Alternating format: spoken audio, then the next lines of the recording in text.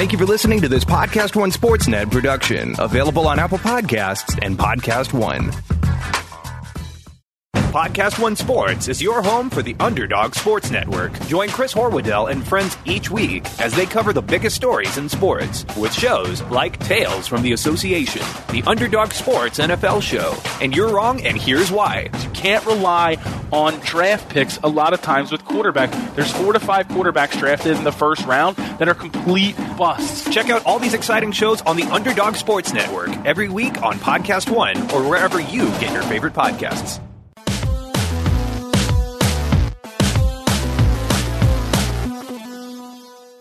Welcome to Real Jam Radio. I am Daniel Rue, your host, and so happy to have you with us for this episode. My guest is Sam Vecenie, NBA draft and college basketball expert for The Athletic, and a lot has gone on. I mean, we're still early in the college basketball season, but we've seen, among many things, a change in the consensus number one player. We talk a lot about Zion Williamson and the other Duke players, and then the other big section of this is talking about Bol Bol. Sam just wrote a great piece on him, which is available at The Athletic, and so we go through strengths, weaknesses, some of what we've seen from him so far, and then breakout candidates, who's failing to live up to expectations, and a lot of things. This is a great conversation, and it is brought to you by Simple Contacts. You can go to simplecontacts.com/RealGM20, the numbers 2 and 0, or just enter the code RealGM20 at checkout for a $20 discount.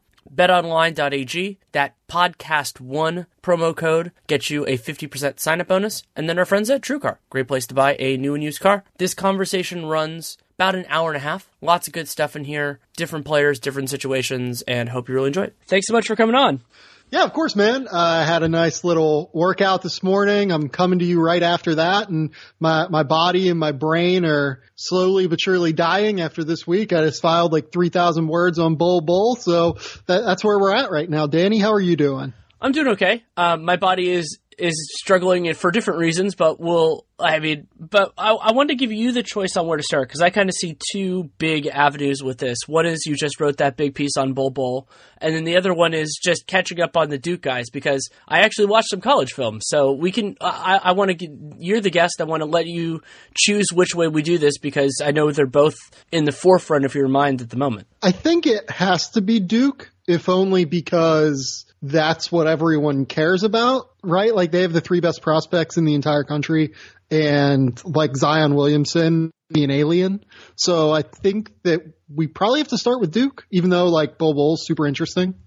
Yeah, I think that's probably a good call. And one of the storylines in the college basketball draft world since the last time we talked is, I mean, we've always known that the Duke players were going to be high on the board, but there was obviously it's temporary at this point in time, but a reorganization in that now, not universally, but Zion Williamson is considered the best of their prospects and thus the best prospect in the draft. And he is one of the hardest players that I've had to draw comparisons, and part of that is because he has characteristics of other guys, but they're so much stronger in certain ways in him that you kind of feel like you're making an unfair comparison. So I'll give an example. So like, to me, if you just took a picture of Zion Williamson, not any of the other stuff, to me, physically, he kind of has the frame and the length and all that kind of stuff of Draymond Green, maybe a little bit, maybe Draymond Green. Dre has like, I want to say 4 or 5 inches in wingspan on him. Yeah, and that will eventually be important. Yeah. But what Zion Zion is, you take a guy who kind of looks like that if you're, taking off your glasses, the little bit of fuzzy thing, and then puts like the greatest vertical leap for a guy that size we've ever seen on it. And then, but also he doesn't have, some of the other things that make Draymond Green special. And so I'm going there, but where I want to start is on the defensive end, because I watched the Gonzaga game and I watched the first half of the Indiana game. And the guy defensively that Zion reminds me of right now is this is going to be a weird comp, but he reminds me of current LeBron James. And what I mean by that is part of it is scheme based, but part of it is just, the way that young guys are. when he's engaged and when he's like, he identifies the problem defensively, he can get at it and do, take that away. Like, he had a couple of ridiculous chase down blocks. He had a recovery block, which was just crazy. He got like to the other side of the rim, and he has those type of plays, but you don't see it on a possession by possession basis the way that you do with some elite athletes. And there are a bunch of reasons why that might be happening. Some positive, some that don't affect his draft stock, some that do. But I wanted to see what you thought about that, of a guy who can affect it, but doesn't always every time. So I think that it's important to note with Zion, first and foremost, that he is the youngest of all of the elite prospects other than Sekou Doumbouya. RJ is like slightly older than he is, even though RJ reclassified into the 2018 recruiting class to get to the NBA quicker. So Zion is incredibly young for his class, first and foremost. Like, you can look at Quentin Grimes is pretty young. Like I said, Sekou is young, but I don't think Sekou's on these guys' level. So I think that you have to remember that plays a pretty significant role.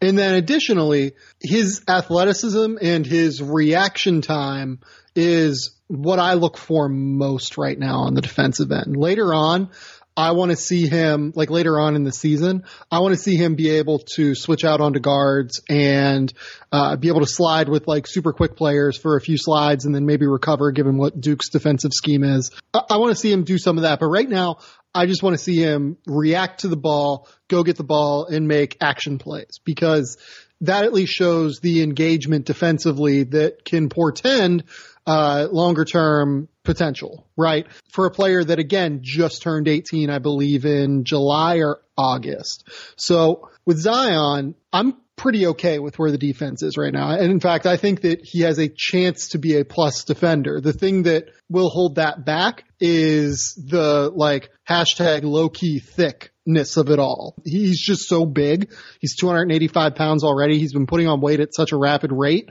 over the course of the last like 18 months. He went from like 240 at a NBA Players Association camp in 2016. Would that be? I think it's 2016 up to now 285 in 2018. So I look at where he's at. I think that camp actually might have been 2017 now that I think about it.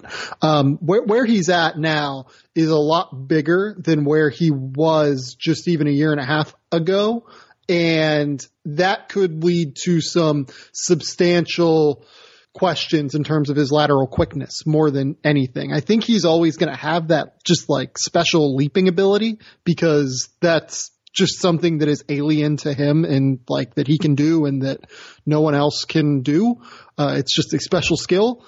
And I just believe it's always going to be there until he turns like 26 or whatever. What I want to see now is I want to see him read and react and be there whenever he has to be there to make the crazy play. And that's a great point, because no matter what your level of athleticism, that mesh point of instincts, ability to read plays, and athleticism is going to create your limitations defensively. So you can have guys like Marc Gasol who aren't super athletic but can read plays pretty well and then thus can get there, or Draymond Green, who we talked about before.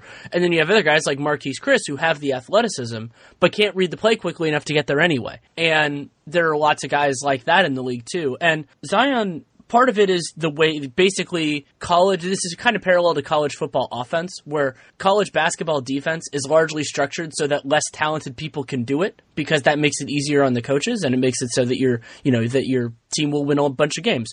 So it can be really hard to evaluate these guys in an NBA context. But something I'm seeing more and more from Zion in those games, and again, this is a game and a half. I'm not saying these are definitive things. If you want to hear my full-fledged thoughts on these guys, you're going to have to wait until April and May. But Zion, to me, when I watch him now, he looks a lot more like a center defensively than a four. And that isn't a bad thing in any way.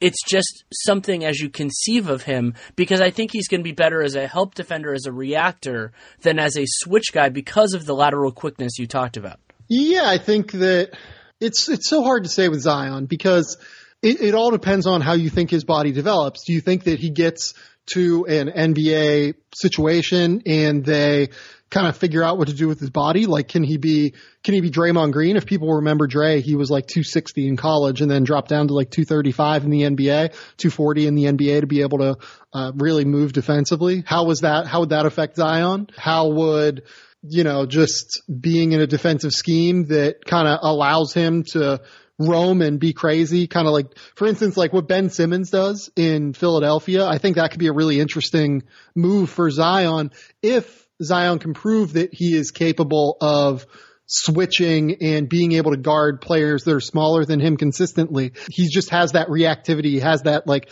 special quickness in the way that he diagnoses something on the floor and then can, make his exceptional athleticism react to it in such a quick, rapid, spectacular way oftentimes. So I'm very interested in the way that all of that kind of coalesces as he turns 20 or 21, let alone by the time he turns 23 or 24, which is hilariously 5 or 6 years down the road. Like he'll be on a second contract by the time he's 24 years old or 23 years old. So like when I look at this, there's just so much that has to play out. And I think that that's why I was so hesitant to have him at number 1 early in the year.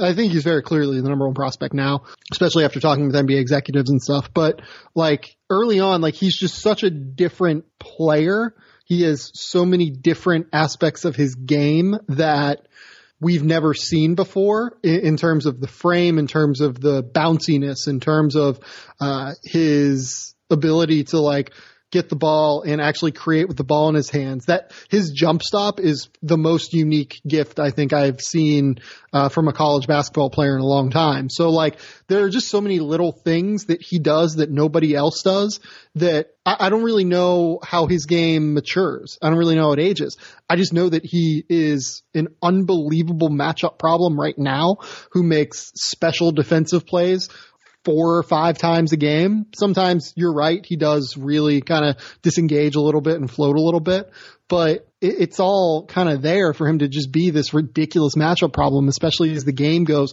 a little bit smaller. Like he can defensive rebound. He can protect the rim from the weak side. Like he can do a lot to play the 5. And like, I don't know how NBA 5s guard him for the most part. And like, let alone 4s. Like, I don't know how most NBA 4s guard him. Yeah, I was thinking about that as well. And with Zion, the player development side of this is going to be incredibly important. And you can play it a bunch of different directions, like just have him work on, offensively kind of a guard skill set. And maybe if he has to post up, you figure that out later. He attacks on switches. That's the model that I would go towards. And then defensively, it gets a little bit more complicated because the rules are often distinct.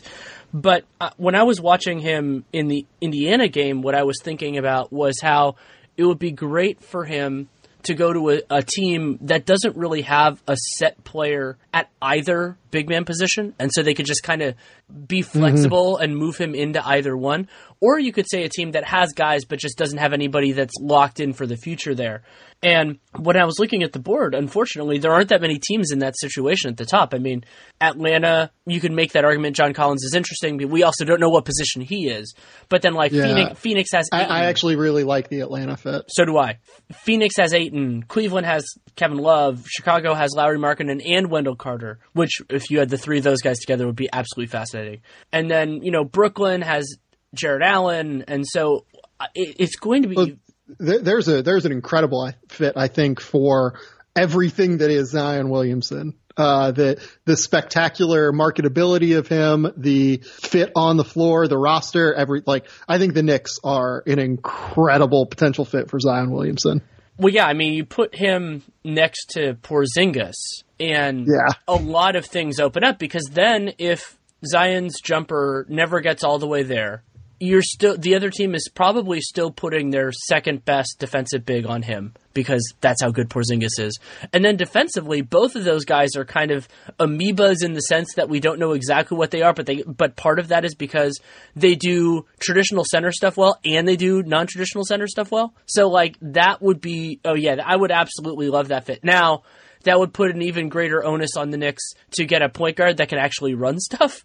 But that was going to be an issue anyway. So if I were to pick one place that I could choose for him to go of the reasonable options, that is what it would be for me right now. I mean, because that would open up a lot of things, and because the Knicks have so much cap space, they could go into the offseason knowing, okay, this is what we have to do. And also they might get a better free agent because they could say like, oh my God, I get to play with these two guys, and that would be really exciting. So yeah, that I totally get it. Can you imagine Kemba, Zion, and Kristaps? Like, that would be, I would become a Knicks fan, I think, if that would happen. Like, you put Kemba back in New York, you put Zion Williamson there, you have Kristaps coming back from injury.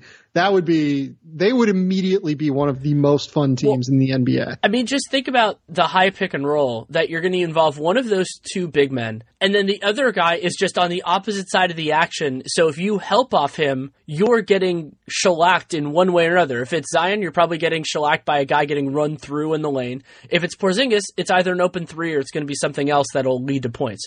And that's something that, comes up with the Sixers, it comes up with some other teams is, can a player be good enough? Do they have a skill set where they can be away from the primary action and still provide value? And that's actually why those two together would be fascinating, because they absolutely do. Yeah, I mean, you throw any wing with those guys. Like, you don't, if you have those players there already, it puts the onus on you finding a good wing. It's still important because wing play is arguably the most important thing other than lead guard play you can find in the NBA today.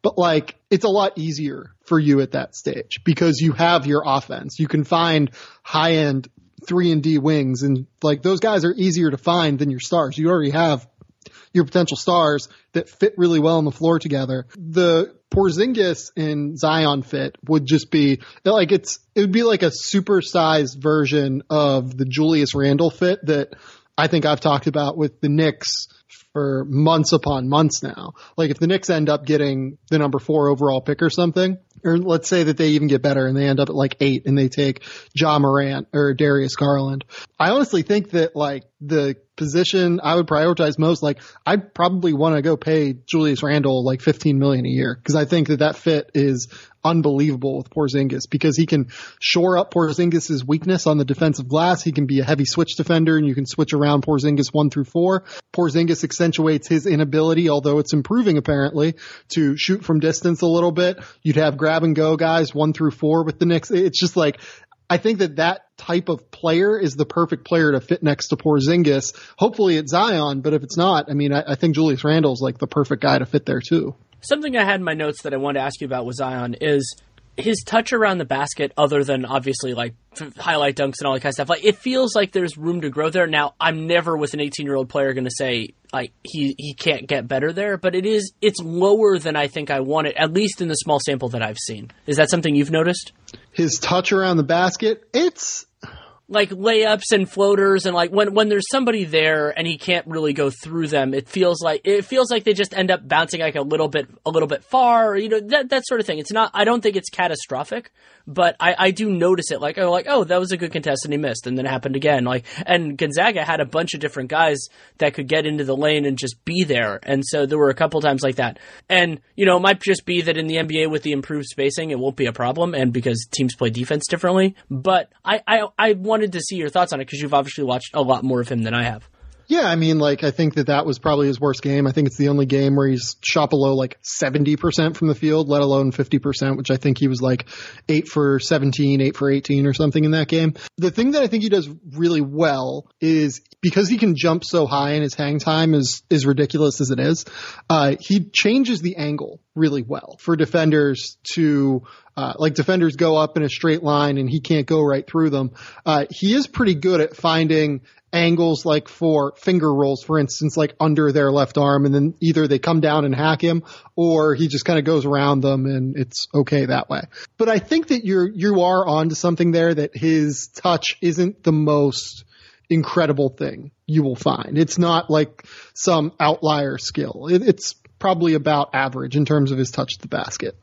Two other things quick to mention with him. We have two other Duke guys and then a bunch of other guys to talk about too. One, he had a couple of nice passes in the Indiana game, and that was really encouraging. Like he had this one behind the back one. It was a little bit too slow, but it was the right read, and you don't see guys even think of that pass very often. And then like 2 plays later, he was driving and threw a pass to Reddish in the opposite corner. And that's not a play that front court players make very often. Usually when they're driving, they're like, I'm driving. And I was really impressed with that because something you're always trying to with these young guys, especially when I'm dealing in a small sample here, you're trying to get a sense of their like basketball IQ, the way they read the floor. And even though that's far more important for a 1 or a primary ball handler than it is for a 4 or a 5, it still gives you like that. To me, I can use those moments to get a sense of whether they're going to be able to read plays defensively and all those kind of things. And it was very encouraging to have him play with his head up and to understand that the attention he's drawing is going to create opportunities for others. Yeah, I think that's absolutely. He's a good passer. He's unselfish. That's always been a skill set for him. He's always been capable of being a really good passer. Particularly, I do think he is probably a slightly better passer standstill than he is on the move, but he can do it. He's getting there to the point where like he'll drive in, he'll do that jump stop that covers like 18 feet of space somehow. And like I want to see Zion in like the long jump competition in the Olympics after watching him jump stop this year. It's the most ridiculous thing. And then he'll like stop and survey the court and he'll hit like a little dump off toward the basket like with Jack White or something. But I do think it is a little bit still more of a standstill skill for him than like a passing on the move where he's going to make a play with the ball in his hands, stop, and then like kick out or dump off like for an easy layup or a 3. The other skills here that I think we have to talk about the jump shot with Zion too, right? The Zion jump shot is one that scares me a little bit, I would say. He has improved it markedly over the last 6 months. What he's done is most shooters angle their feet directly toward the basket. He has started to angle his feet at about like a 45-degree angle away from the basket. But his big problem as a shooter was always that his elbow would get out of alignment. He would flare his elbow and it would lead to like left to right movement and it would lead to a pretty flat jump shot. Now what you're seeing is because he's made that adjustment with his feet, his elbow gets more underneath the ball and gets in a better alignment with the rest of his body. And I think that he's actually going to be a pretty decent shooter now. Like I know he's 2 for 10 from 3 so far, but he's shooting 66% from the line, which is an improvement on where he was in high school. Overall, I think he's actually really, really good. He's going to be a shooter at some point. They can at least knock down like 33 to 35% from 3, which I think is all that he really needs. Yeah, I think it's always going to be the question of can you force somebody to stick with him out there? And when I watch Zion, I think that he'll get to that point. He might not get far beyond that where it's like a huge value add, but there's a lot of value to just that, to getting to 33%, 34, somewhere in that range. And so I haven't watched enough to have a definitive opinion, but that's positive for you. The other thing that I wanted to mention with him is as we talk about these positional distinctions, Zion is, and I'm not criticizing him for this because every single 18-year-old is this way other than like Jahlil Okafor. Actually, Jalil's bad at one of these things, is getting better at the like stereotypical NBA big man stuff. So that's like setting big screens, getting early seals, whether your guy is, like-sized or smaller. He actually had one beautiful early seal in the Indiana game. I think it was a 2 or a 3 got on him, and he just put that guy into the basket. And it just takes time. I mean, that's something with coaching, and I've talked before about the idea of teaching guys small player skills early and then big man skills late. And so getting into all those little elements and making contact on guys that are trying to run through the paint and all that. And then I know the freedom of movement stuff might end up running into that, but if he can pick up and do the little things right, Zion could be an even more dangerous player, because those are really the things that can separate somebody with elite athleticism as much as it's not going to define his career. Yeah, and what I would say to that extent is that he's apparently a super coachable kid. I've yet to hear a bad word about him personally as like a dude that is a problem in any way. He, like, if you ever see him speak, he's a very, very nice, very courteous, respectful kid. Like, he will, like, if he knows who you are, he'll like refer to you as like Mr. even. Like, he's a really good, nice kid as well. So I would imagine he will get better at screen setting. Like, I mean, the only guy who's like last year, for instance, who I thought was a good screen setter, he's in this draft too, is Daniel Gafford. I think Gafford was a really good screen setter last year because he knew that he needed to make contact to be able to get the space to roll to the basket and get as high as he can to finish way above the basket. He's just a remarkably impressive player that, like, I think the small stuff's going to come along with him. Like, I'm not real worried about it. That's great to hear that he's really coachable. I mean, that's such a definitive question for a player as physically talented as he is he going to put the work in? And can you, and what, not necessarily about putting the work in, that's true too, but also can you teach him the schemes and the systems, and will he take that time? Because the NBA is a big adjustment for everybody. It doesn't matter if you're LeBron James, who I still think is the most physically talented guy to come into the league in my lifetime, or at least in my lifetime of watching basketball, or, I don't know, somebody who's a lot less physically talented. And so you need that no matter what, and it's good to hear that from him. Let's go to... The other thing, too, we should talk about Zion is just he's the most incredible athlete like I've ever seen in my life for his size. Like, LeBron came into the league at, what, like 235, 240 pounds? And we were all like, this guy's a man already. This guy is just like a physical beast. Zion, the difference between Zion and LeBron is like the difference between LeBron and like Chris Wilkes or like Darius Baisley, to take someone from Rich Paul's agency. Like, Zion is so large. He is a massive human being, and like he can already post up and just like bury guys in the post that are taller than he is. If you go watch the Kentucky game, you'll see like there's the opening play of the second half is him just like burying Keldon Johnson, I think it might have been, on the block because it might have even been one of their bigs. It might have been PJ Washington, now that I think about it, because he's just so much stronger than guys who are strong basketball players already. He's the most physically impressive player I've seen to enter the NBA in probably since I've been doing this, at least. I can't remember anyone who combined this explosiveness with this size. Yeah, that's 100% true. I mean, he is a special physical talent. So much more to talk about with Sam Vecenie, including the rest of the Duke prospects and the rest of the draft as it's looking right now. But first, a message from Simple Contacts. And Simple Contacts is the most convenient way to renew your contact lens prescription, reorder your brand of contacts from anywhere in minutes. And it's even better because you don't have to go to the doctor year after year just to renew your prescription for something you wear every day. You can do it on your own time in just a few minutes. That makes it vision care for the 21st century. And while it is not a replacement for your periodic full eye health exam, it is amazing how much of this process you can do from the comfort of your own home. Despite wearing glasses, as many of you know, I went through all of their vision test materials because it's important to me to know the products that I'm working with. And I was incredibly impressed. You can do it from the comfort of your own home. You can renew your prescription, reorder your contacts in minutes.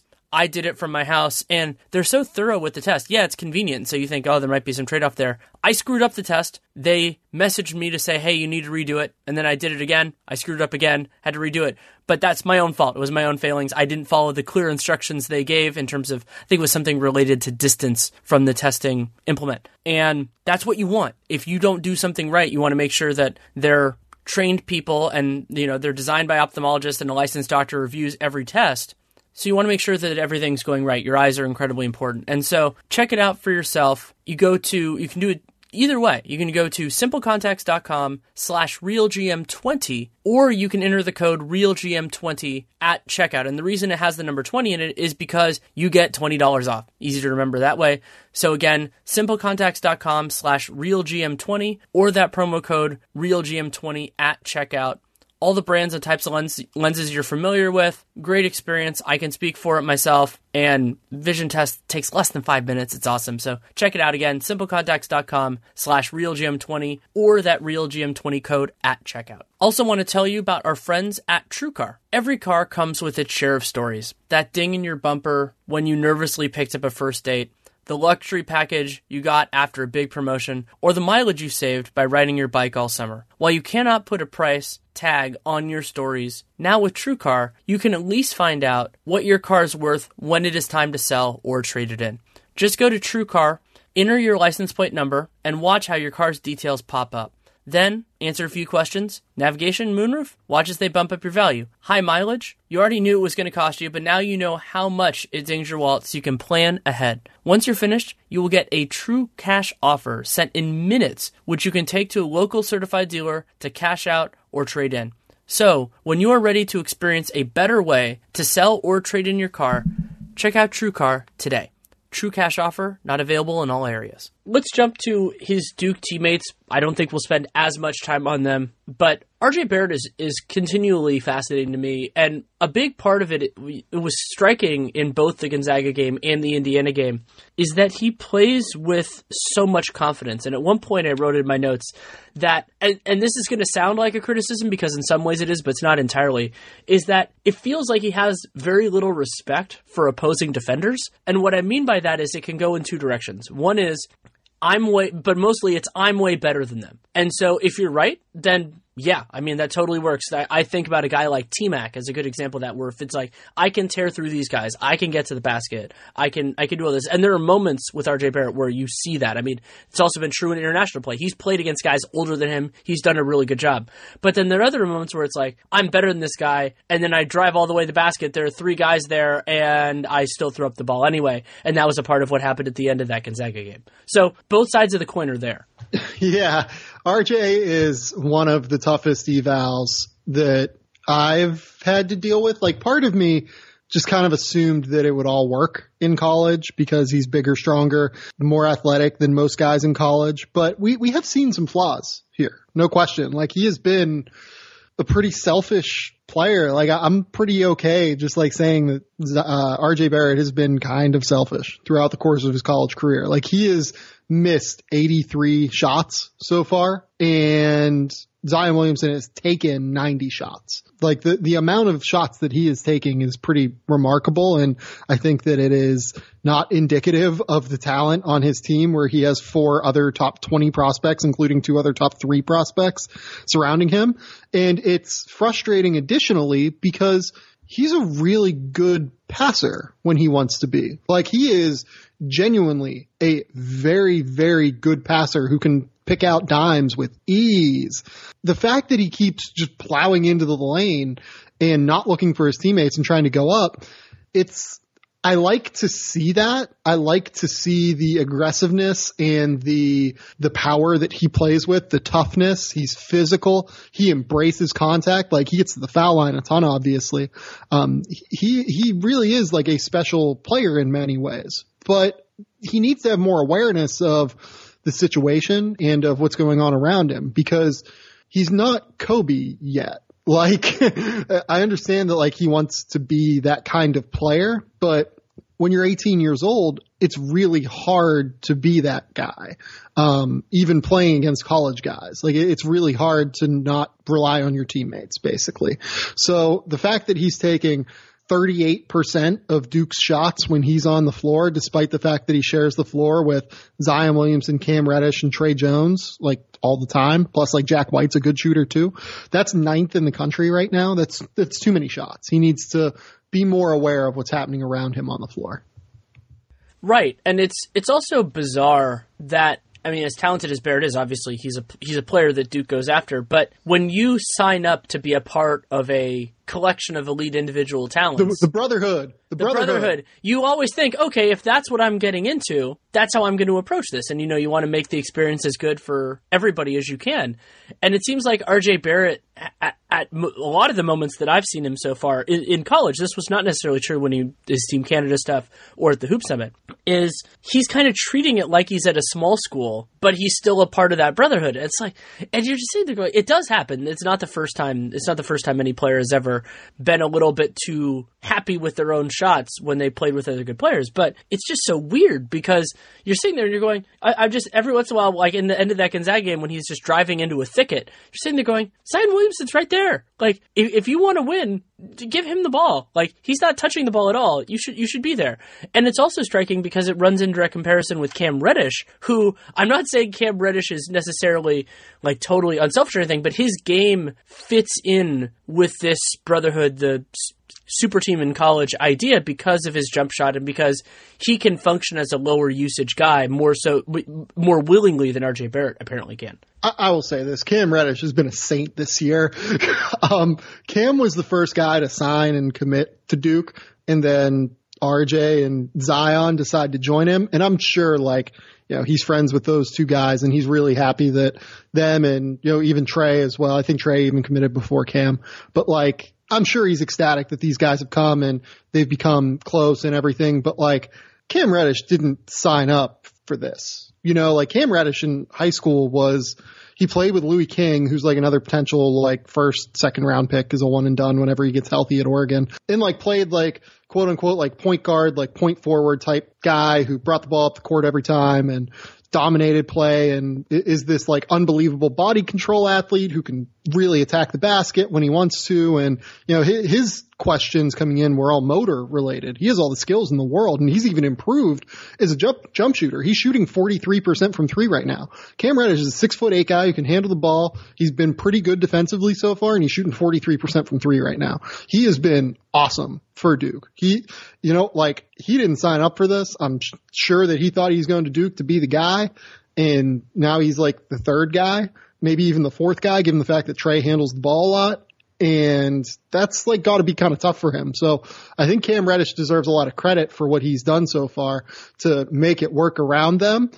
I would say a third of RJ's shots should probably go to Cam. Maybe a fourth of RJ's shots should go to Cam, and then an eighth should go to Zion or something like that, because RJ is just, he doesn't have the shooting ability yet to be taking these shots and make them efficient, because everyone knows that he's driving toward the basket now. That is the book. He can drive right or left, and he can Euro step, and he can get around people, and he's an incredibly gifted player. But the fact that he's shooting 33% from three, teams are relatively okay to leave him out there. He's a good shooter. I think he's probably an okay shooter, long term. And I think that by the time he gets to year 4 in the NBA, he's probably going to be a 38% 3-point shooter. But right now it's not quite there yet though. And he doesn't have that awareness within his game yet to realize, hey, I'm a really good passer. I can make plays for my teammates. I can make life for my teammates easier, beyond just the sheer presence of me being on the floor making my teammates' lives easier. I should do that more. And it's also an important test and calibrator for the NBA, because very few guys that either think they are or are the best player on their college teams are the best players on their NBA teams. That's just right. not the way it works. There are only 30 spots for that. And the guy that I started thinking about, and I'm not comparing the two as players, but the player who went through the roughest adjustment that I can recall on that is O.J. Mayo. And so Mayo had been the best player on his high school team. He was, dominant on that USC team, which I think, whether they overperformed or underperformed relative to expectations is a little bit weird. But then he got to the pros, and he was still a good player, but he just never really got into that idea. And so that was why Milwaukee and a couple other teams thought about trying him as a sixth man, and that didn't totally work. And RJ Barrett, I think, is more talented than Mayo. And remember how high Mayo went in that draft. And he could have gone even higher had that season gone better.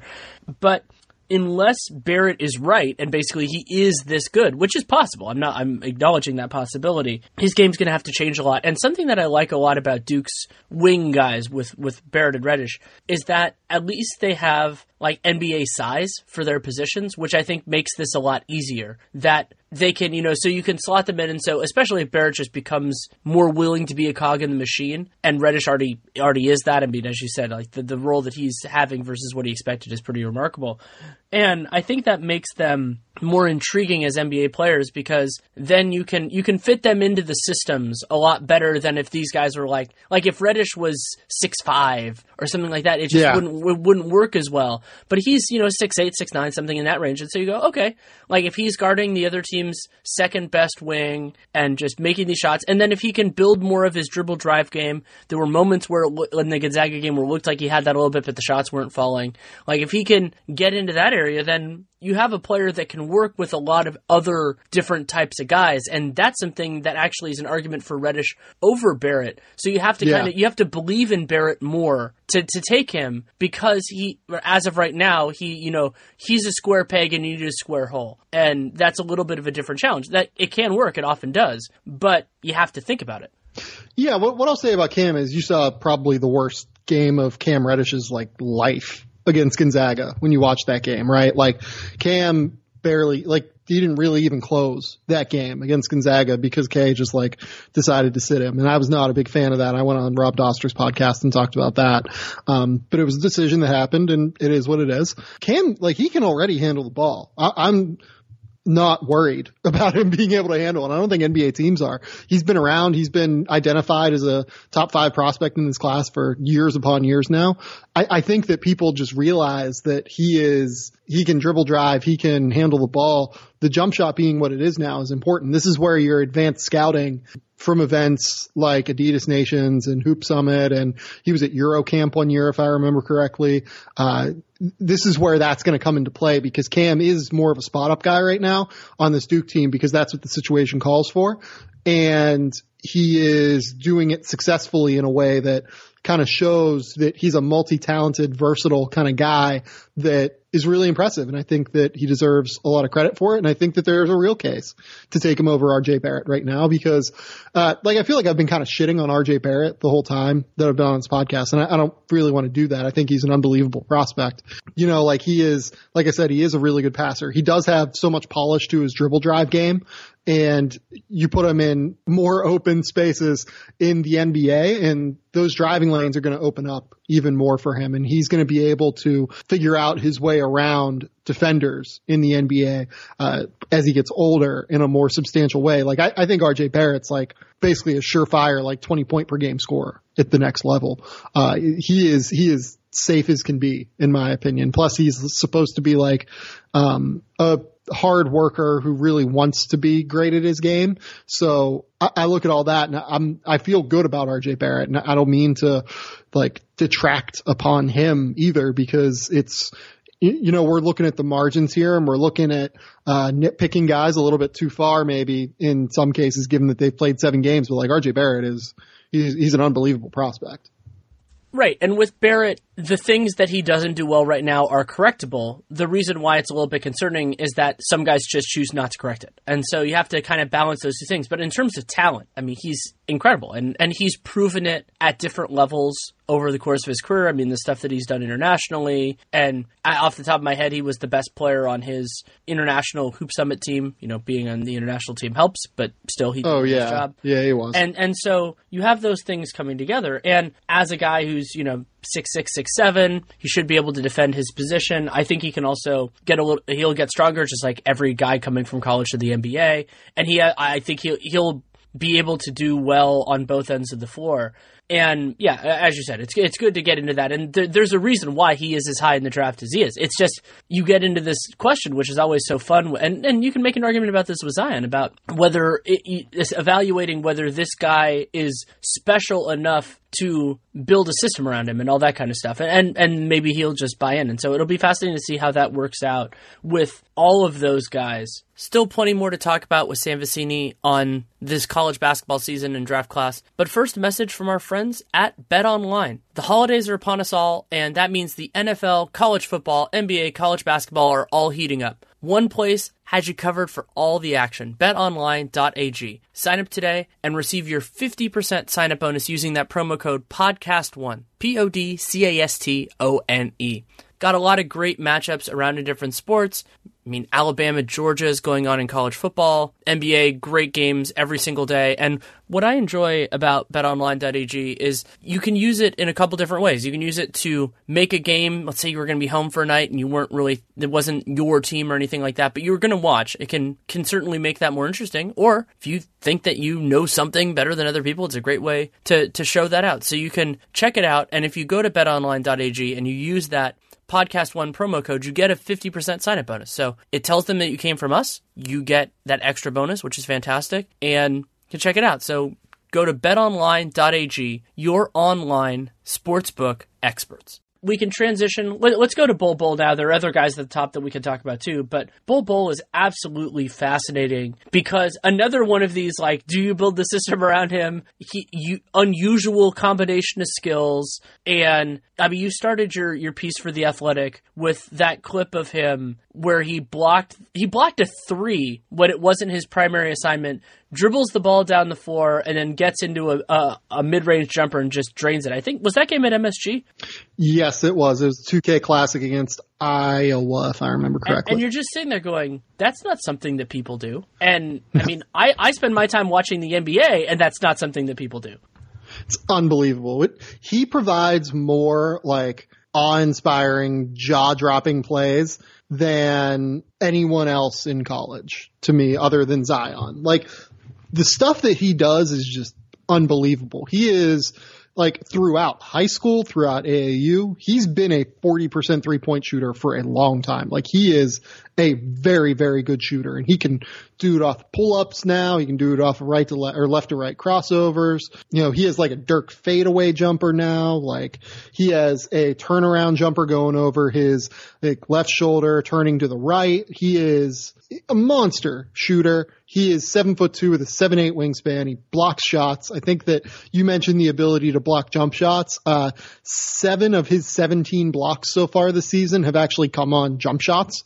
So, like, it's just like guys don't realize how big and how long he is, and he closes down the space so quickly. We'll see if that adjustment changes and guys stop shooting whenever he's around, because good God, that's a good idea. He is just an unbelievable specimen in so many ways that is so unique. He can lead the break. He's a really underrated passer, I think. And if you look at Oregon's, like the best number that encompasses this so far, and it's a very small sample, it's 321 possessions on the floor. It's like 120 off the floor.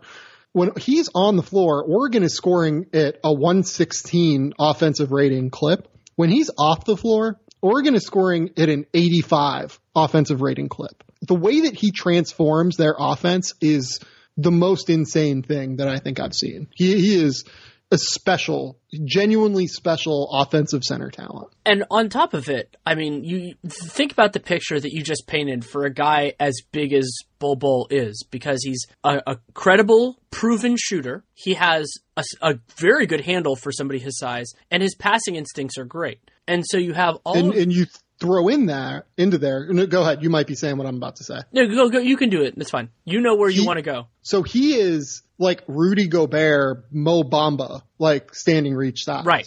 It's unbelievable. Yeah, and so you think about when that is the base of a guy before his 20th birthday, think about what you can build on top of that. Because you already shown instincts, a skill base, and so then you talked in the piece about how, you know, like the Dirk fade and a couple of the other things that he even has some of those in his toolbox now, but he can get better at those.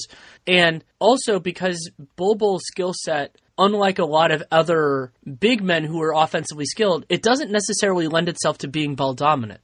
So, like, comparing him, let's say, to Jahlil Okafor. And Okafor, I mean, I think there were a lot of paths where he could have been a much better NBA player than it looks like he's going to be. And injuries sapped him of some of that and a lot of other things. But Bol Bol fits in the modern NBA. So he's a big man who's offensively skilled, but you're not saying they're going, oh, he has to be the hub. He has to be where everything goes through. He can work as a lower usage option. He can work as a moderate use option. High use, probably not yet. He's not that guy. But you don't need your center to be a high usage option. So he can be a piece in the machine that, because of his ability to space the floor, makes life easier on opponents without being ball dominant. And offensively, I would say that combination of skills is more valuable than some of the elite offensive players we've seen at center over the years, because you can use that around a much larger collection of talent. And when you're drafting a player, that's what a team is looking for, because most of the teams that are bad enough to draft Bol Bol aren't thinking about his fit with their current roster. They're thinking about their fit with the guys they're going to be acquiring and drafting over the next 3 years. And that, to me, is a big part of why offensively, and notice that I'm emphasizing that word, he is so intriguing. So, yeah, I mean, let's kind of jump into the defense, though, and why I don't think he is really like a contender for the number 1 overall pick right now. He's a very slow twitch athlete, first and foremost. Like, I think he's actually improved at Oregon. Like, he has gotten better than what he was in high school, but he's like a slow twitch guy who will like fumble passes sometimes and doesn't react to what's happening around him quickly. And it shows up in 2 spaces. So first, let's talk about the rim protection. You know, I mentioned that 7 of those 17 blocks so far have come on jump shots, right? Because he's standing so far away from jump shooters to try and be able to make up the space if they drive on him, that he just kind of extends his arm out, he jumps, and he blocks shots. I don't really think that that's going to happen a ton in the NBA just because NBA shooters just tend not to get their shot blocked all that often. So that means he has only 10 blocks in, if I remember correctly, it's 6 games, in traditional manners, right? So this is not a guy that right now, in my opinion, is as good a rim protector as his measurements would indicate him being. He's a constant late rotator.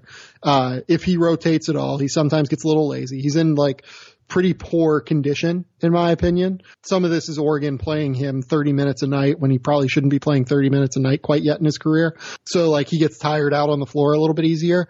But like he's just not in great condition, and sometimes that leads to lazy decisions on the floor. He's not like this crazy high motor player. His motor has improved since he's gotten to Oregon. No question. He's gotten better at it. He was a guy that in high school, the reason I had him at like 14 or 15 on my initial big board was like, this guy is like a motor problem. I don't know if I would say he's like a problem with his motor right now, but the stuff is there. And that's like all interior questions too. And like, it doesn't even get into the fact that his center of gravity is so high that guys that can get low and get lower than his center of gravity because his legs are so long, he just gets pushed back and, pinned against the rim with ease, and to the point where he can't really even contest shots at the basket sometimes. Like Luka Garza is a good post player for Iowa, and he's big and strong, and he's a sophomore, so he's not even like a ton older than Bol Bol.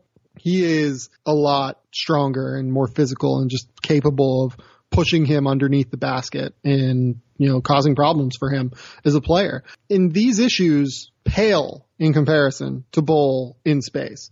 Like Oregon has to play zone right now because he just can't guard it all in space. He really can't. He struggles so badly with it, that like you look at any number about Oregon's pick and roll defense and you look at any tape that you watch on him, he is just an incredibly bad pick and roll defender right now. And that's only going to be exacerbated in the NBA where, you have to guard out in space. Centers have to. Teams will take significant advantage of it. Now, there are ways to counteract that in a lot of ways, obviously. The other thing I should mention too is Oregon's transition defense has been pretty bad this year as well. I think in large part, not solely because of Bol, but he's often the last guy down the floor. And I think it's worth mentioning that it takes a little bit longer to set up your transition defense with Bol on the floor. There's ways to combat this though. If he gets drafted to Portland, if I was Portland, I would have Bol in the top 5 of my board because despite all of these questions, Portland plays a scheme that would allow Bol to basically drop in pick and roll coverage, and they tend to just have their center retreat often. Like they don't have their center go out and really try and aggressively slide with offensive players out on the perimeter. Because they do that, his length would really actually work in their system. He would just contest and make life difficult for NBA players, just because his wingspan can stretch lane to lane, and he is so long that he's a legit impediment at the basket. A couple of other teams that I think make sense in that way, like Utah, with Rudy Gobert there, they play that way. The Clippers have played this way under Doc Rivers this year. I'm trying to think who else. Like Denver used to play this way. The other team that does this a lot this year now is Milwaukee. Milwaukee is maybe the best example of this scheme working right now in the NBA because they have allowed fewer shots at the basket and have allowed a lower percentage of the basket than anyone. And basically they just drop John Henson. They drop their center, Brook Lopez, if it's Brook on the floor most of the time, and just let him kind of take up space in the middle. So there are ways to counteract what Bol's weaknesses are in space, but it's all situational. He needs more than anything to go to a fit that works for him. And to me, it's not even like roster fit. It's not the players that are there already. It's scheme fit. He has to go to the right scheme and go to the right coach. So there has to be synergy between the front office and the coach to understand, hey, this is what this guy can do. This is what this guy can't do. We need to make sure that if we're drafting him, we're putting him in a position to do what he can do and not make his life more difficult. Yeah, and there was one play in a video that you put in the piece that was just, it drove me completely insane, but it was a good depiction of kind of how this can happen with Bull. So there was a play where it was a high pick and roll, and typically if you're going to have the big fade back there, they fade back, but then they're parallel with the baseline. So, and their goal is to be an impediment if the guy gets by, and you're going to give up some pull-up shots. That's totally fine. As you said, there are successful defenses that do this, Milwaukee being one of them, Portland being another. But for whatever reason, and I will never for the life of me understand how this happened, instead of standing parallel to the baseline, yes. Bull is standing perpendicular to the baseline and just watches the guy drive right by him and go to the basket. And you're sitting there going, why? How did this happen? Like, it's impossible. Like, you're sitting there going, oh, you just aren't doing anything. And like, it reminds me sometimes of, like, every once in a while, I've brought up Marquise Chris on this podcast. Every once in a while, he'll do that too. I've like, you see him do something and you're like, there is no cogent explanation for this. And I was just sitting there with that play going, oh God, like, I'm trying to imagine what an NBA coach would do. And I do not know, you would know better than I. Granted, Manute Bol is a part of the reason I'm a basketball fan. I wrote a chapter about him in my book. So I'm hoping that Bol can figure all this kind of stuff out. But you're just sitting there going, this is going to take a lot of work. And there is very good evidence that with Bol, the juice is worth the squeeze. But every once in a while you sit there and go, oh my, it's going to be a lot of squeezing. Yeah, I think it's going to take time for sure. He is really, really is going to take a lot of effort, and it's going to take a lot of energy to figure out all of what makes it work with him. You're going to have a great strength and conditioning program. You're going to have to put him on a program specific to him. It's just going to take a lot of time. You know what I mean? It's going to take a lot of effort. And yeah, I'm with you. I think that for a team picking between number 5 and number 10 in a draft that is showing to be quite weak at this stage in that range, like I have DeAndre Hunter at number 5 on my board right now, and I think he's like a good 4th or 5th starter in the NBA. Like, it's probably worth it with Bol to take the risk on upside. The other part of the equation for Bol is that I think, granted, he has his flaws and those will be there, but as a second unit guy, if that's where it gets to, a lot of his disadvantages just won't be as big of a deal because the teams just don't have as much talent on the floor. And so, yeah, I mean, he could still get beat in some of this pick and roll stuff depending on how they're going to structure it, but maybe you can kind of get around that, and then offensively, he would just be such a great piece to get everybody better. So maybe his floor is low, but I think that there is some value in that even as the league is going. But then the other downside of that, I was just thinking out loud that we're seeing second units being where these back to the basket centers are starting to live, and he would have a lot of trouble with those guys. So maybe that is less of an advantage than I'm thinking. Yeah, I'm not real sure where his floor is yet, because a guy like this who can shoot like this, kind of think the floor is still like backup center, just because he really can shoot. Like, even if nothing else translates, he is a 7'2" guy with a 7'8" wingspan that you can play drop pick and roll coverage with. Maybe it's a second spot, like maybe the first team that signs him like doesn't work out, and second spot signs him as like drop pick and roll coverage guy who's backup center who shoots threes and spaces the floor. Like, he's 7'2" and is a 40% 3-point shooter. I mean, there has to be a role for that guy. You know what I mean? Yeah, I do absolutely know what you mean. It's going to be crazy. But let's talk a little bit about the rest of the board and kind of where things are moving. You talked about how the draft is looking a little bit weak, a little bit top heavy, however we want to describe that. And so wanted to go through some of the guys that are moving up, and two that I know you were high on originally, but have been moving up anyway, are Kevin Porter and is it Ja Morant or is it Jay? Ja. It is Ja. I like that better. It's just like Ja Rule, baby. I like Kevin Porter. I talked to Kevin Porter yesterday. He is a very nice kid. I liked him a lot. He is a special creator with the ball in his hands. He is kind of a herky-jerky game that also is explosive in a lot of ways. He told me that the reason that herky-jerky game developed is because he kind of tore the patella tendon in his left knee when he was a sophomore in high school. So he had to learn how to, play without leaping, basically.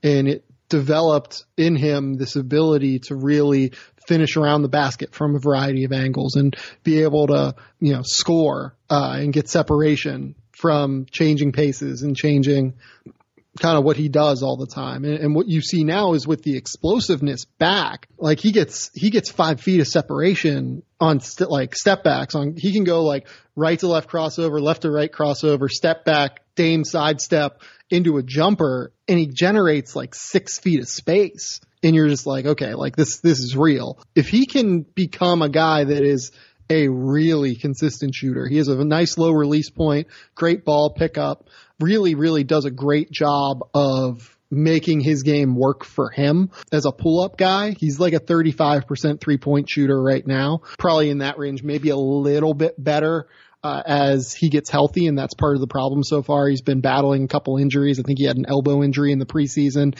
Right now he has a quad contusion. If we get to see the full Kevin Porter experience, I mean, shit, that guy he is a special creator. But the thing that I will note with him is it's still not all there yet with everything else. He's tough. He's physical. Like, he's a former football player. He embraces contact. He doesn't mind defending. I just don't think he knows where to be yet defensively. He doesn't have great instincts yet defensively. Additionally, he's a good passer when he wants to be a passer. He just sometimes doesn't pass the ball because he's such a good scorer. It's kind of like what James Harden did early in his career, and Harden figured out how to eventually make the passing ability work for him. There really is a lot of Harden in his game. There's a lot of players in Kevin Porter's game, but like you watch him, he's 6'6", he has a huge frame. He's grown 2 inches in the last year. He might still be growing up to like 6'7" at some point. Like, he is, I don't know, man. That guy, if you told me Kevin Porter had a better NBA career than RJ Barrett, I would believe that in every way. His ceiling is the roof, to quote Michael Jordan. Yeah, I'm really excited to watch him at some point, just because, again, a guy with an unusual combination of body and skill set, that's always something I really enjoy, and that he could fit together with a lot of things, especially if he can buy in. And I generally think that somebody as young as he is, that you can teach them at least the basic defensive stuff. Maybe he's never going to be that, like, preternatural instinctive defender. You never get into that range. But if he's gifted offensively, that's not as big of a downside, and you can work with that. And then, I mean, there are a lot of other guys that have been, so Ja Morant, small school guy, really, was that against Alabama that he had a really big game? Yeah. And I mean, athletic team, like Alabama is full of long athletes who can theoretically close down space on him. Didn't happen.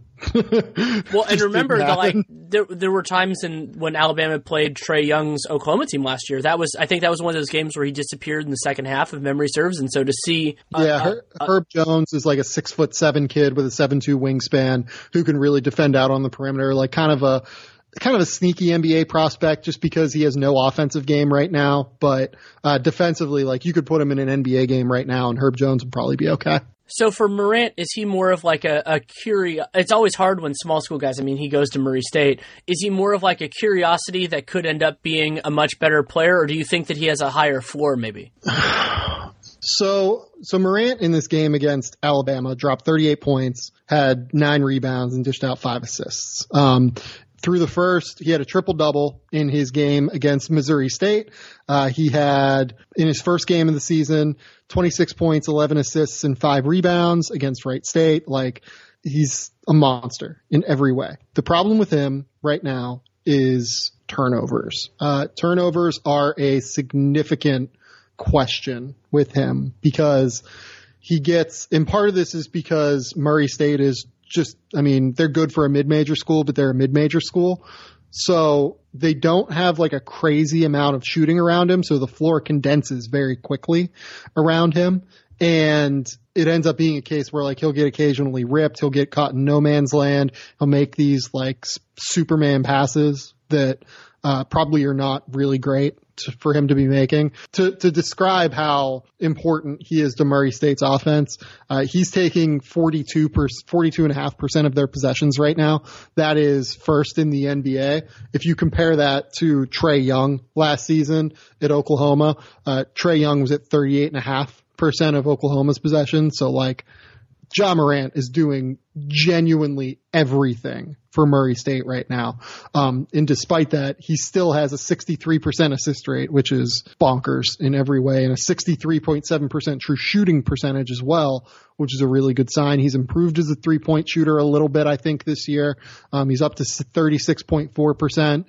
He's always been a good free throw shooter, so executives kind of think that he's going to be a shooter at some point. I don't think he's really a curiosity. I think he is like maybe a top 10, like top 15 pick. He's a lottery guy for me right now. He is special. And the reason that he's special is the way that he can create separation.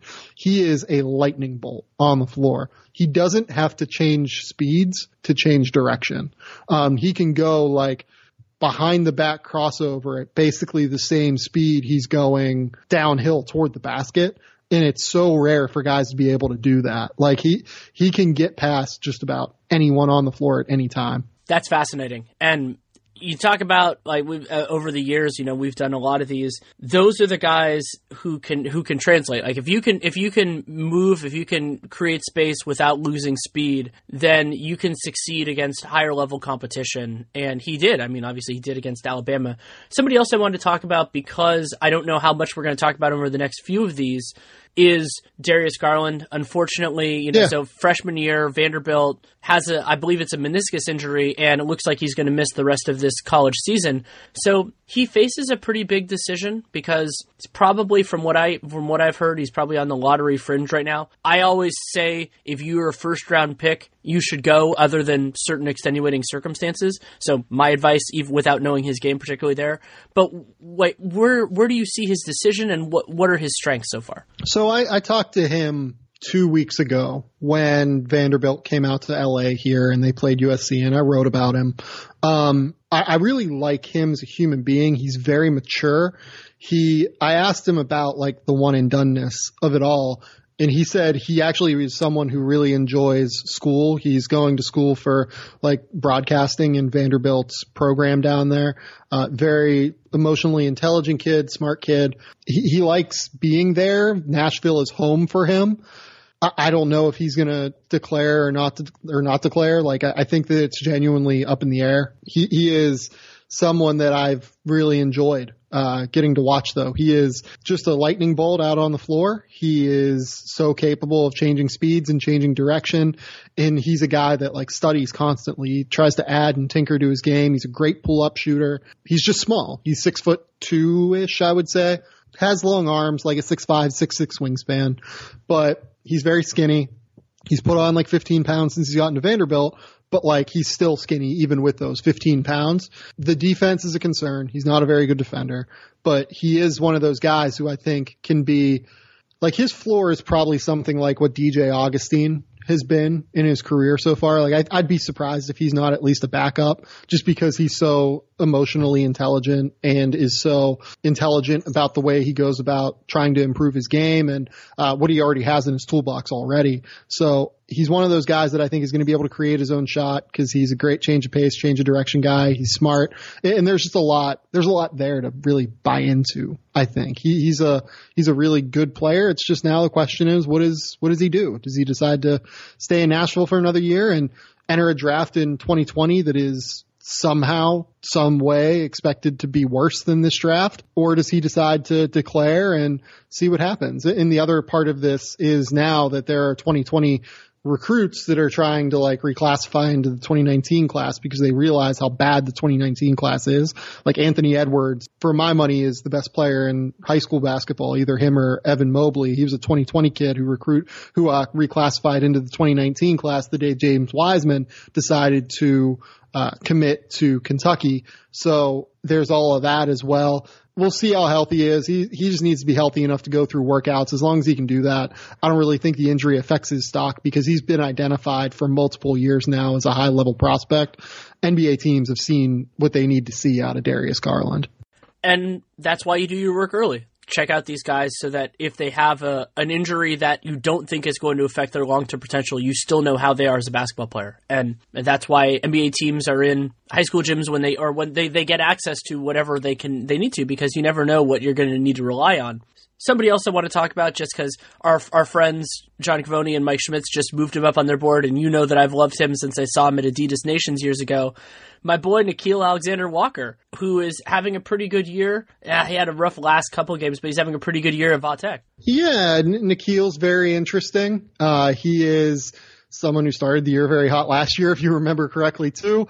and kind of flamed out later because he just couldn't close games for them last year because he was incapable of defending at a high level. First 4 games were all over 20 points.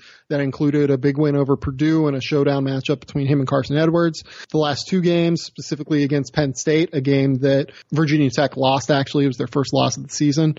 He only scored 13 points and, was 5 of 11 from the field. Wasn't particularly awesome in any kind of real way. He lives on the edge in a lot of ways because he needs to be like a 40% 3-point shooter, I think. And he's been right around 39 from the NBA or from the college line so far, which is a good sign. He's improved his free throw shooting this year. That's a good sign. He's certainly improved as a defender more than anything this year. Like he can at least deal with physicality in a way that he couldn't deal with it at all last year. And that is absolutely critical to his future. The other thing too is he's always been a guy who can like kind of run some point. He can be a secondary ball handler. He's really improved in that way as well. He's just more able to embrace contact this year. He's able to accept it and play through it, whereas last year he was so skinny that I think he really struggled with it a little bit. 4.2 assists this year versus only 1.8 turnovers. He's a very, very smart player who knows how to play the game. He's just not an athlete, and he does have length, and he's improved his frame, and I think that we'll have to see what still comes defensively. To me, he's still more of like a probably bottom half of the first round guy, I would say, because I've additionally moved him up. I have him like near the end of the first round for me. His skill set, if he can shoot it, he's 6'5", can shoot it and can handle a little bit. In this draft, that's probably a first rounder given how much this draft lacks depth. Yeah, and Nikhil, what intrigued me originally with him was this idea that his basic skill level, and that's why the stuff you said about defense is a little bit concerning, fit in with an NBA role player, and then the idea that he could then build on top of it. So he could hit threes. It wasn't necessarily reliably at that point, but he was pretty good at it. And then he defended his own position. The guy that I compared him to at the time in my head was Danny Green. And that's obviously that's the ceiling play. Danny Green's amazing. But that idea and him getting more comfortable through contact on ball is definitely a positive, but defensively is he has to make an impact because that's always what a player like him is going to need to do. So we'll see where that goes. And, we're already over an hour of the way into this podcast. So I feel like the best way to do this, because you've watched so much more, is who has stood out to you? Like if we're telling the story of the first month of the college basketball season, who have we not mentioned that is important to talk about for listeners more from an NBA perspective? So I think that I would bring up 2 guys. One is Jarrett Culver out of Texas Tech. He's a guy that hasn't necessarily made a huge leap on my board. I had him at 19 to start the year. He's right around 14 or 15 for me right now, but he's made a big leap in his game. And part of where I had him earlier in the season was mostly due to the fact that I thought that it was possible that he could make this leap in his game. He's averaging 19 points, 5 rebounds, and 4 assists for a Texas Tech team that's unbeaten and has beaten all of its opponents by double digits. And they've played some decent teams. They've played USC, they've played Nebraska, and they've just murdered them. Chris Beard, for me, is probably one of the 10 best coaches in the country, and nobody knows a whole lot about him. We need to start talking about Chris Beard just being unbelievable at his job. And we saw it with Zaire Smith. He recruited and identified Zaire and, figured out this guy is just a special player and a special athlete. And Jarrett Culver was in that recruiting class as well. 2 guys that are going to be ranked around 200 in the recruiting class that are going to be top 20 picks in the NBA draft. Chris Beard is unbelievable. What Jarrett Culver has done this year, he's really improved his offensive game. He's always been a pretty solid defender, but the offensive game, he's a really good shot maker. He's a really, really good creator with the ball in his hands. Things have slowed down just that amount. He was a poised player last year, but this year it's slowed down just the amount that you need it to for him to become the kind of player that he's capable of being. In terms of some other guys that are worth bringing up, Brandon Clark has probably made the biggest leap on my board. I was one of the few that had him ranked among mainstream folks, I guess. Coming into the year, I had him in the top 70 or so. He's a first round pick for me, full stop. He is one of the best athletes in all of college basketball. He can guard 1 through 5 in the NBA. He's shooting 2 for 2 from 3 so far, so his jump shot has made a pretty big leap, I think. This is something that, just from talking to people around Gonzaga too and knowing that staff a little bit, it's something they've been working on with him consistently. He's shooting 79% from the field right now. And again, Gonzaga won Maui, so this is not like a quality of competition question. He is just a special player and athlete. And then the critical point of all of this is his defense is unbelievable. He is a 15.5% block rate, playing as Gonzaga's primary rim protector at 6'7", like 225 pounds. He is capable of switching out onto guards with ease. He defensively is just everything that we're looking for from a modern NBA, like four man who can be kind of a secondary, tertiary offensive piece. He's a 38 PER and a box plus minus of 22 right now. And like, I don't even love any of those numbers, but whenever you're talking about guys who are such significant outliers in those regards, it stands out, and he is a really, really special talent. Yeah, he was a real difference maker throughout the Duke Gonzaga game, but especially late when RJ Barrett went to hero ball. It seemed like he was in the middle of a lot of that, and that's with a defensive player, sometimes they have the highlights, and I mean, if he has a block rate 15.5%, sure, you see that there too. But also a good way of calibrating it is when things are going badly for the offensive team, is there a guy who's consistently around, who's consistently doing? Because then you're like, okay, that there's something going on there, because defense is still really hard to evaluate. That's the way that it works. And exciting to see players like that potentially coming into the league. Because he didn't do a ton in that game off the top of my head offensively. Do you think that he can do enough to keep teams honest, I guess would be the thing? Because if you can defend 1 through 5, there's a place for you in the league, even if your offense isn't great, but anything is a big value add. Yeah, there might be some Robertson there in terms of like him just not being a capable on-ball offensive player in the NBA. In fact, like I think there actually is like quite a bit of Robertson, maybe a little bit bigger and a little bit more capable as an interior defender versus a perimeter defender. The jump shot is the question. He has to be able to shoot it a little bit. Again, Gonzaga is saying that like it's really improved a lot. He was a total non-shooter when he transferred from San Jose State. Now he can actually shoot a little bit, which is a good sign. So there's growth potential there. And additionally, like he can put the ball on the deck a little bit, but he's a smart cutter in the same way Robertson is. He's smart at, finding the little dump off area that, makes him such a great effective finisher at the basket, and finding a lot of plays at the basket. He's a good offensive rebounder, which, again, how much does that matter in the NBA? It's probably dependent upon situation. But in this draft, again, like I keep coming back to that. This is not a good draft in terms of depth.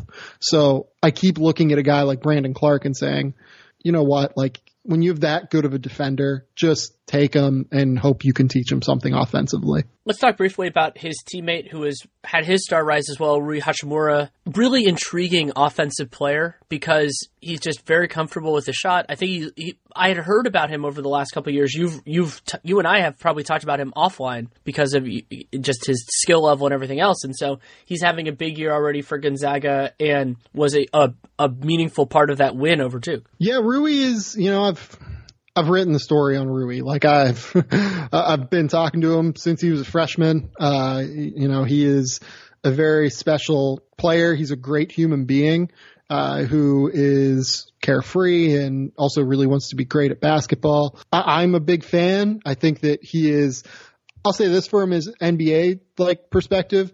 I'm a little bit worried that he's like kind of a tweener a little bit, like between the 4 and the 5 even.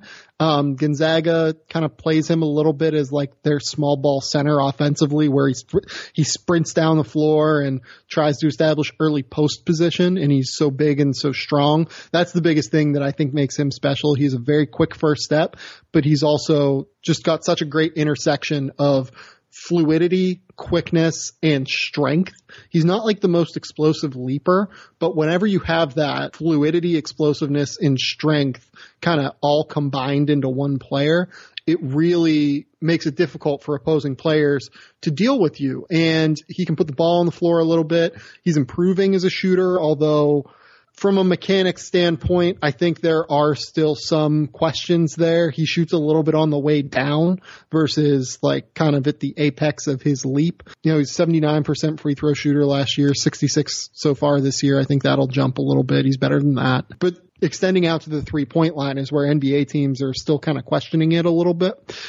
We'll see. He is at the very least someone who I think can be a good scorer off the bench who can defend multiple positions. He's improved as a defender. He does get lost off ball sometimes. He's still trying to deal with he's not dealing with the language barrier anymore, but he dealt with it for the first 2 years. And I think that stunted his kind of growth as a defender early on. So he's still kind of playing catch up, maybe is the best way to put it. He's gotten better this year. His feet still are a little bit heavy, which scares me, but I think he's at least an NBA role player, if not like a crazy high-level starter. And guys with his capability, I mean, you kind of want to give him a chance. And it might take him a few years, as you said, getting better with the language barrier and all that. But I like what he brings to the table. One last guy I wanted to ask you about, just because I haven't seen him or really even thought about him much this year, is Nasir Little. He's at a high-profile North Carolina school, but the other one at UNC. And when you look at his box score numbers, they aren't in the same kind of league as everybody else. But obviously that, it's a small sample size. We're not dealing with a whole much. So I wanted to know what you've seen and heard about him so far. I mean, I'm a little bit frustrated with the way that Roy is using him. You get Nasir Little. He's like this 6'7" kid with a 7'1" wingspan and is super strong and plays super hard. He's kind of the prototypical modern college 4, right? So Roy decided to teach him the 3 early in his career because Roy likes to play big. And from what I understand, they're now just like kind of getting him used to playing lineups as a 4-man in college. But to me, that was kind of a misstep. I would have played small from the jump instead of playing big like they have with like Garrison Brooks starting over Nasir Little and Nasir getting under 20 minutes a game so far. And he hasn't been a perfect player by any stretch of the imagination. He's still trying to figure some things out defensively that North Carolina wants him to do. He's still struggling to shoot the ball from distance a little bit. He's at 29 or something % from 3. But I mean, you look at his per 40 numbers, he's averaging 24 points, 10 rebounds, over a steal, over a block a game while shooting 53% from the field on a 59 true shooting percentage. Play the dude, it's kind of simple to me. I understand that he's, struggling a little bit and Roy likes to make freshmen earn it in a way that other coaches don't necessarily play that game.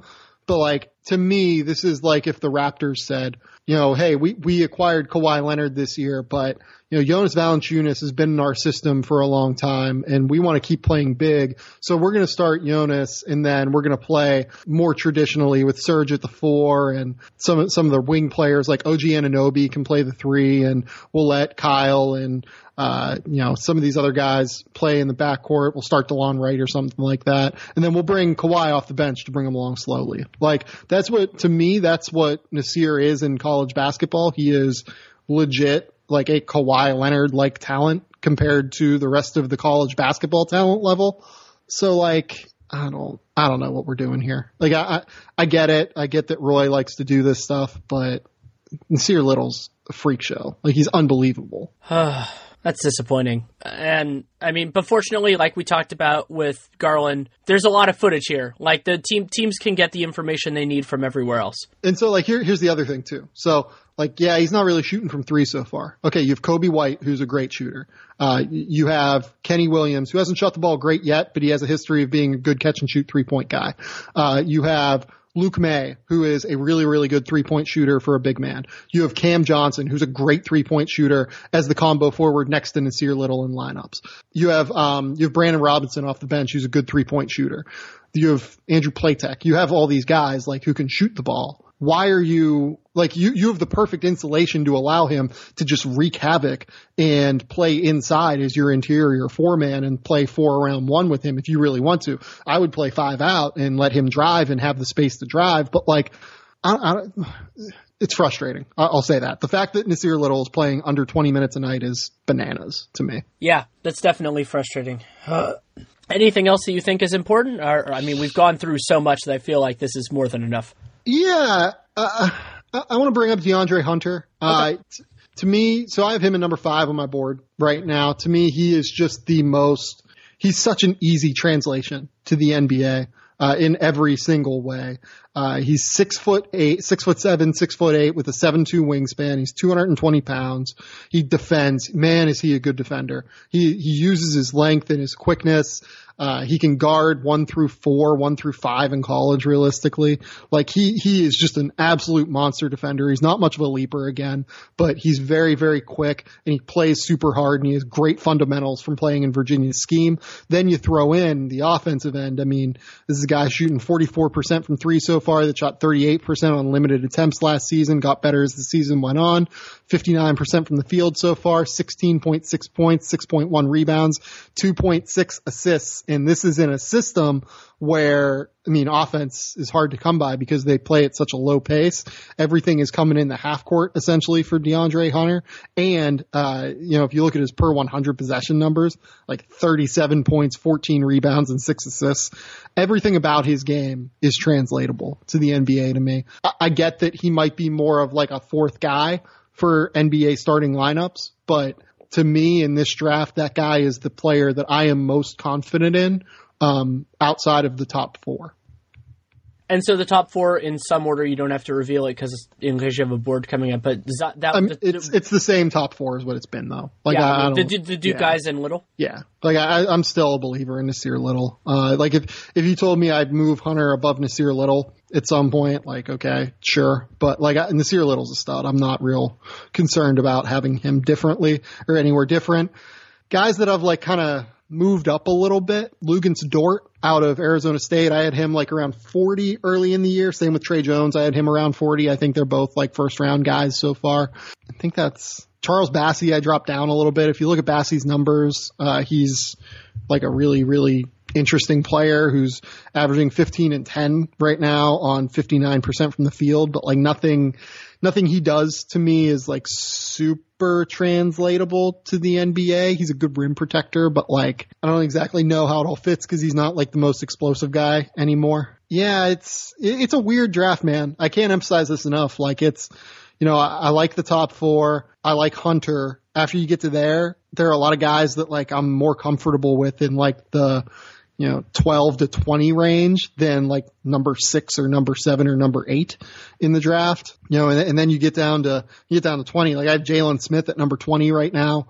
I don't know if like he's such a wild card in a lot of ways. I believe in the jump shot. I believe in the athleticism, but he's still very, very raw.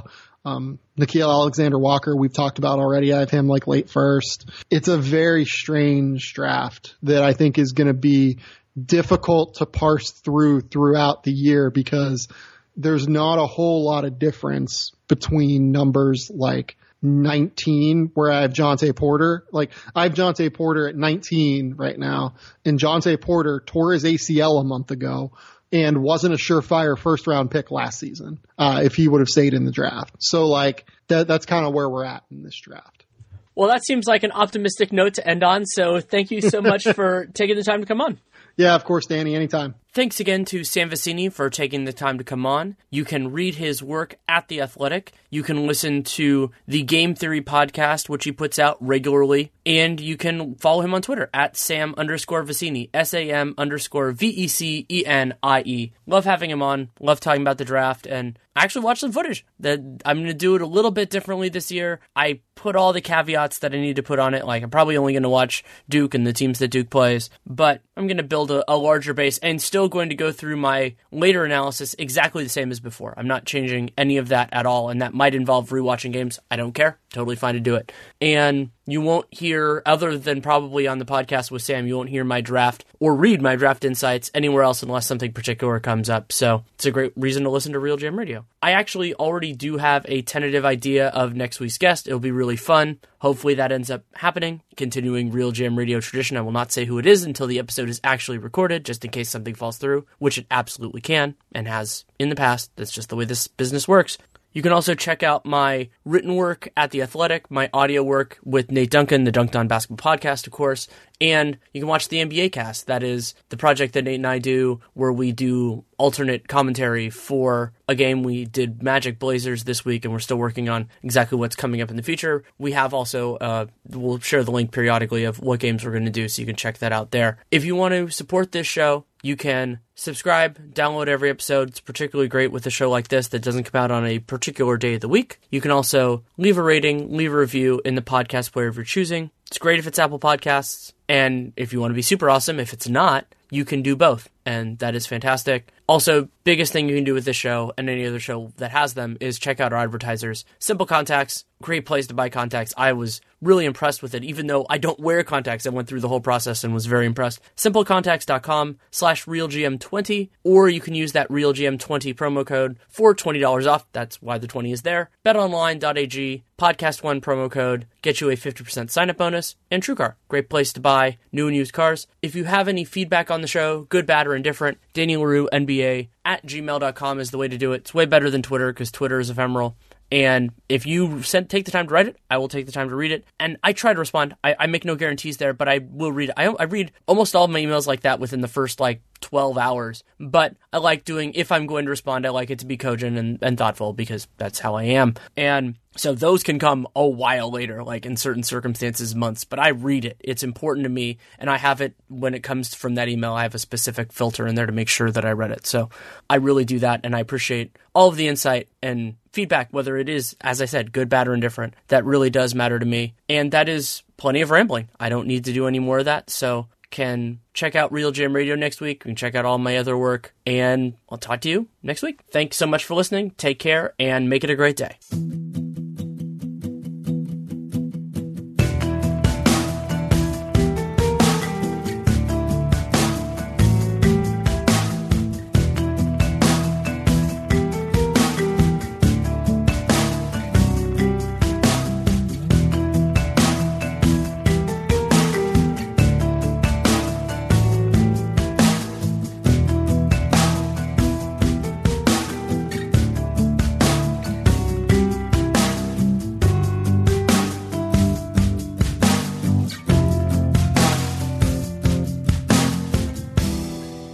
Here today, gone today? The pace of change can be confusing. Then again, it can be inspiring. Every year, Harvard Business School Executive Education helps executives like you build the self-confidence and decision-making skills it takes to thrive on change. Fight change with change. Go. Start by going to hbs.me/go. That's hbs.me/go. You want to go. Yes, go travel, go explore, go find a new city, go reconnect with friends, go have fun. That's why we created OnGo, the trusted rapid COVID-19 self-test. OnGo gives you accurate COVID test results and peace of mind in just minutes. So anywhere you go, you know. You'll know if you're COVID-19 free, and you'll know you're protecting loved ones. OnGo is readily available at letsongo.com, Amazon, Walgreens, or Walmart.com. Use promo code ONGO15 for 15% off at letsongo.com today.